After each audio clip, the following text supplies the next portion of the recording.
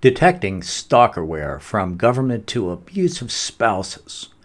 Being stalked is traumatizing, and those that are victims of abuse, my hope is to give you something to think about. Being afraid is definitely the definition of scary in this episode of the Insecurity Brief. This is the Insecurity Brief podcast.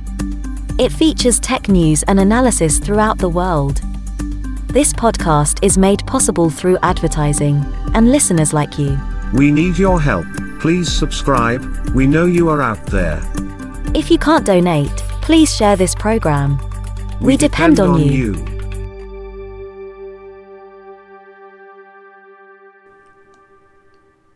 Abusers are about power, and being clueless about technology is something that can be overcome. I, for a while, was a skip tracer. I didn't sell information to people that were trying to harass others. But doxing has become a thing on the internet because a handful of companies selling information that anybody can buy.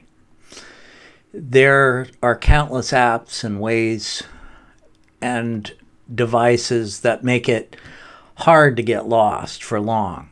But there are some considerations and things you need to realize. And some planning that you can take if you're going to leave. First, there's some sites out there that you already can refer to. And some of these things you can do about this. First, what is Stalkerware? Stalkerware are apps and tools. They're programs that another person puts on a partner or family member's device to secretly monitor and record them. And really record their activity, like listen to their phone calls, read their text messages, know where they go, even who communicates with you online. Often those applications are not only the only action involved in an abusive relationship. It may be not one single application. There may be other things going on. And there are other actions that you can take. Applications do exist, however, that work on any device, a desktop, a laptop computer, tablets, and cell phones. Windows, Apple, and Android. No device is immune from people and corporations. Even random criminals gaining attention to who you are.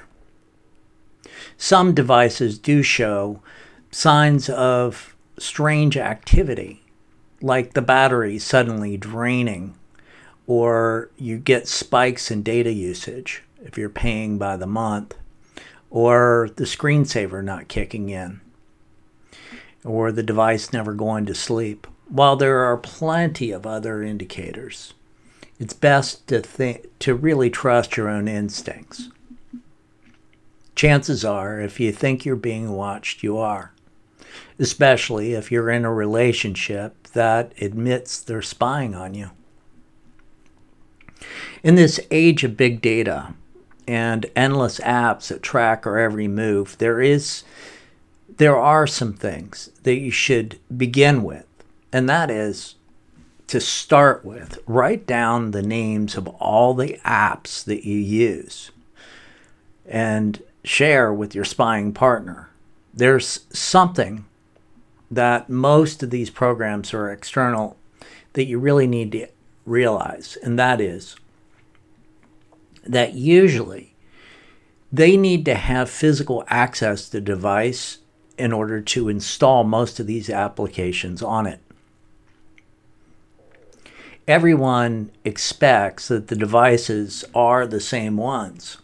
eBay is great because you can buy an identically looking device. I mean, you can get the exact same model number and color as the iPhone or tablet you use. Be careful in doing this, though. Make sure that the double device is never visible to each other.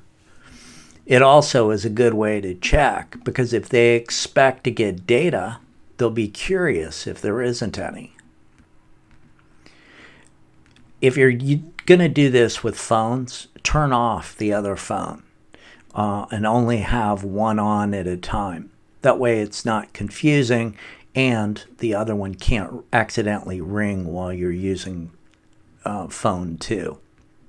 The best advice I can give, if you're in an abusive relationship, just leave. Just walk out, get away. There are some great websites to refer to. The Coalition Against Stalkerware is one resource. There's a link in the show notes. The National Domestic Violence Hotline number is 1-800-799-7233. The National Victim Crime Resource Center is 1-855-4-VICTIM. The website, its partners, there's a website out there that really can help, and there is help on the internet. Malwarebytes is a program that really transformed itself. Originally, what people in tech had to deal with were viruses, those programs that'll delete your data or do other nasty tricks. And then marketing companies came along and started with spyware applications, and, these just boggled it up. We started calling things malware because of it. And there's a dirty secret about all these spyware companies. If you're wondering why spyware never became a thing that Congress went after, it's because, in case you haven't figured it out, the political elections actually pay for all of the spying that's being done on us. All their ad money, when they talk about so many thousands of dollars that they're spending and millions of dollars, that's going to the data about you so they know exactly who you are and how you're going to vote. This isn't about that, though. But, the programs, they were really a problem up until the point cell phones got into the picture. And when cell phones came in, nobody seemed to care anymore about the malware on the phones or on the computers. And it pretty much dried up. I mean, there is some, but not to the extent that it used to be. Malwarebytes was there throughout the entire time. They helped identify, for me personally, thousands of different types of malware. That tool and a few others. I've been working in technology, in computers, for just about 30 years. I went away from this a few times, but always came back. Malwarebytes can also detect some versions of Stalkerware. Pegasus, for example, and these are the big players. Okay, so if somebody's got money and they're stalking you, the basic tricks aren't necessarily going to work, but there are some things that you can do. I mean, ditching the phone is probably one of the first things. Of course, you need another one, and it doesn't have to be thousands of dollars that you spend. You can get phones off of eBay, and I'll put a link. I signed up to be an affiliate for this company that I really like, Red Pocket Mobile. I use them myself. What's really cool is if you need a basic phone number, just a basic number, you can get a number from them for, I think it's like $2 or $5 a month. Yeah, I think it's $5 a month. So you can get a phone number. You just need a device to plug it into, and you can get devices off of eBay for like $25. A smartphone that's older. So you can get a phone that's not those stupid burner phones that, and this is, you can buy this for a year, literally. You don't have to do the month-to-month garbage with those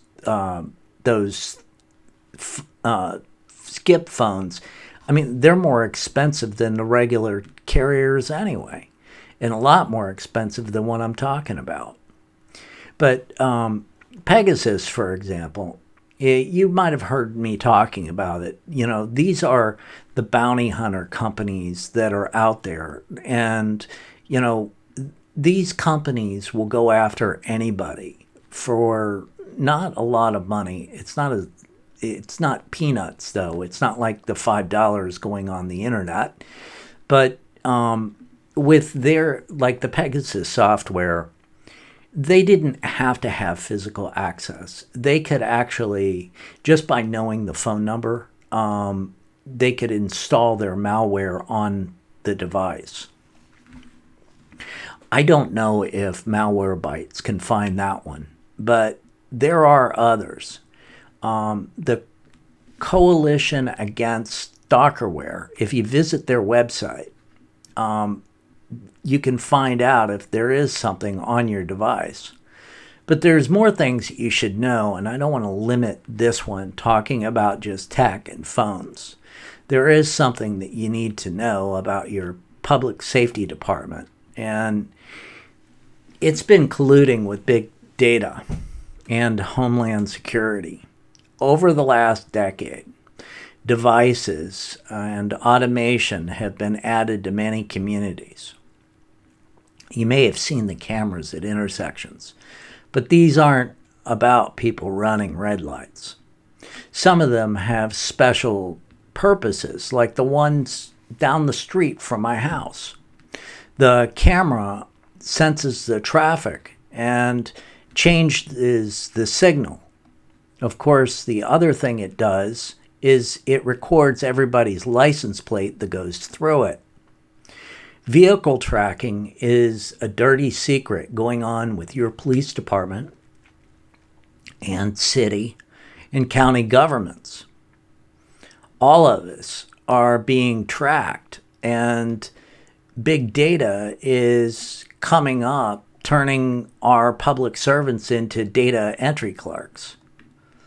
If you go to the TransUnion website, they will sell you the records with photos, often who's in the car. The way they sell it, it's $10 for every transaction for a license plate over 90 days, $10 for in between 30 and 60 days, and $10 for 60 to 90 days. How you get there is tlo.com vehicle/vehicle tracking. There's a link going to be in the show notes for that too. So what's the deal with them? Oh, if you call them and you say you're Joe Blow's citizen, they'll tell you to take a hike, that they have only high security, and if you tell them that you're a affiliate of a private investigator, for example, and send them a check, they'll gladly set you up with an account to sell you somebody's license plate. So what I'm saying is that if you're driving a known car and you want to keep from being stalked, one of the things that you really need to do is get another license plate on the vehicle.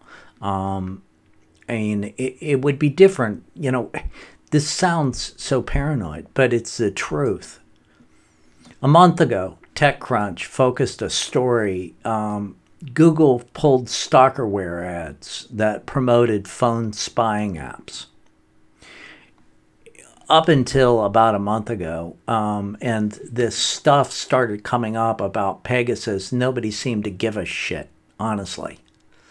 Now they came out with a statement.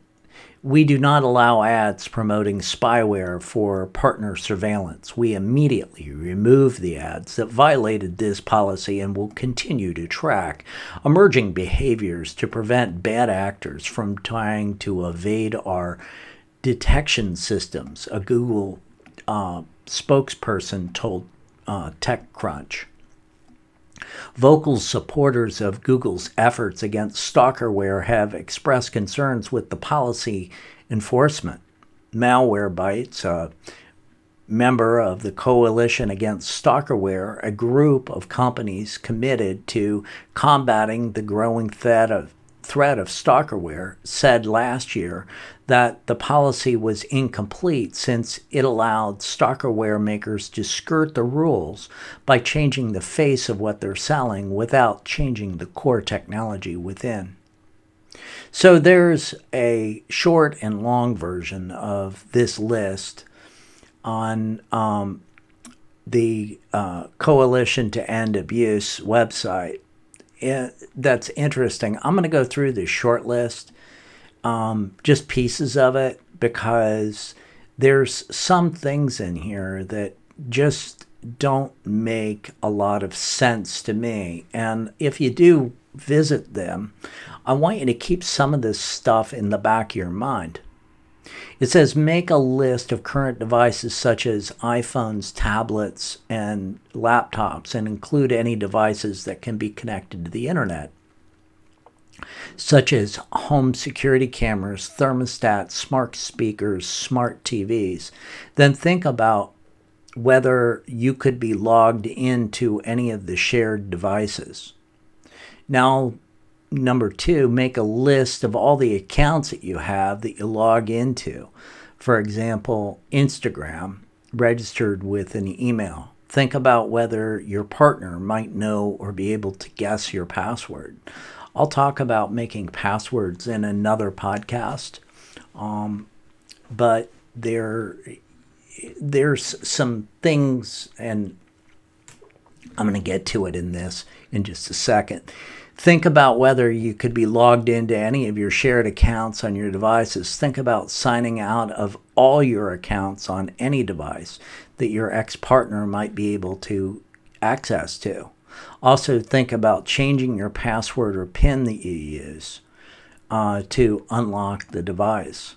Think of whether your ex-partner may know any of your account passwords or still have access to a shared account. If so, you may want to change your password or make a new account instead. For example, if you use a home security camera such as Nest and Ring, in the past, if you shared your account for your service, your ex-partner, you may want to change the password. Remove any saved passwords in your web browsers. These are steps to follow to check the saved passwords that are in your browser. I'm not going to go through those. But, one of the things that I see occurring over and over again is something really retarded that people say to people on the internet, and that is that it's a good practice to change your password every 60 days or 30 days. When you work in a corporate environment, and there are a lot of things that can go wrong, and you're around data like banking and sensitive material, absolutely you should change your password. Changing your password on your home computer is just going to drive you crazy, and honestly, nobody does it. Okay? Nobody does it. Nobody's going to do it. The thing is this, you got to figure out your risk. So if you live in a household with a significant other and they are being a bother, like you're afraid of them, one of the things that you can do is write everything down in a book or something and keep the book at work. Keep it away from the house. If you want to, pen and paper is good when you're alone. Literally, if I'm alone here, I write down a password. Who the hell's going to see it? If somebody breaks in, they're going to steal my camera. They're not going to steal my password sheet. I mean, it's that literal simple stupidity that gets laid on to people all the time, and it's just horrendously stupid. One thing, though, if you've got kids and your kids are involved during a breakup or whatever with your ex-partner, I've seen kids being used in divorces to a really bad degree. And I've also seen it where a partner will put a recording device inside of like a plush teddy bear or other things, give it to the kid to walk it into the house. So these things, when you're in shared environments, just double check this and make sure that things are okay. You can go out, you're going to find the show notes, and I'm going to put links to everything that I mentioned, plus a few that you hadn't heard of. And listen, if you need help and about tech and you don't know where to turn, you can always ask. You can reach out to me on social media. You can hit me up on my website. I'd be glad to hear from you. Anyway, have a great day. I'm Trip. Until next time.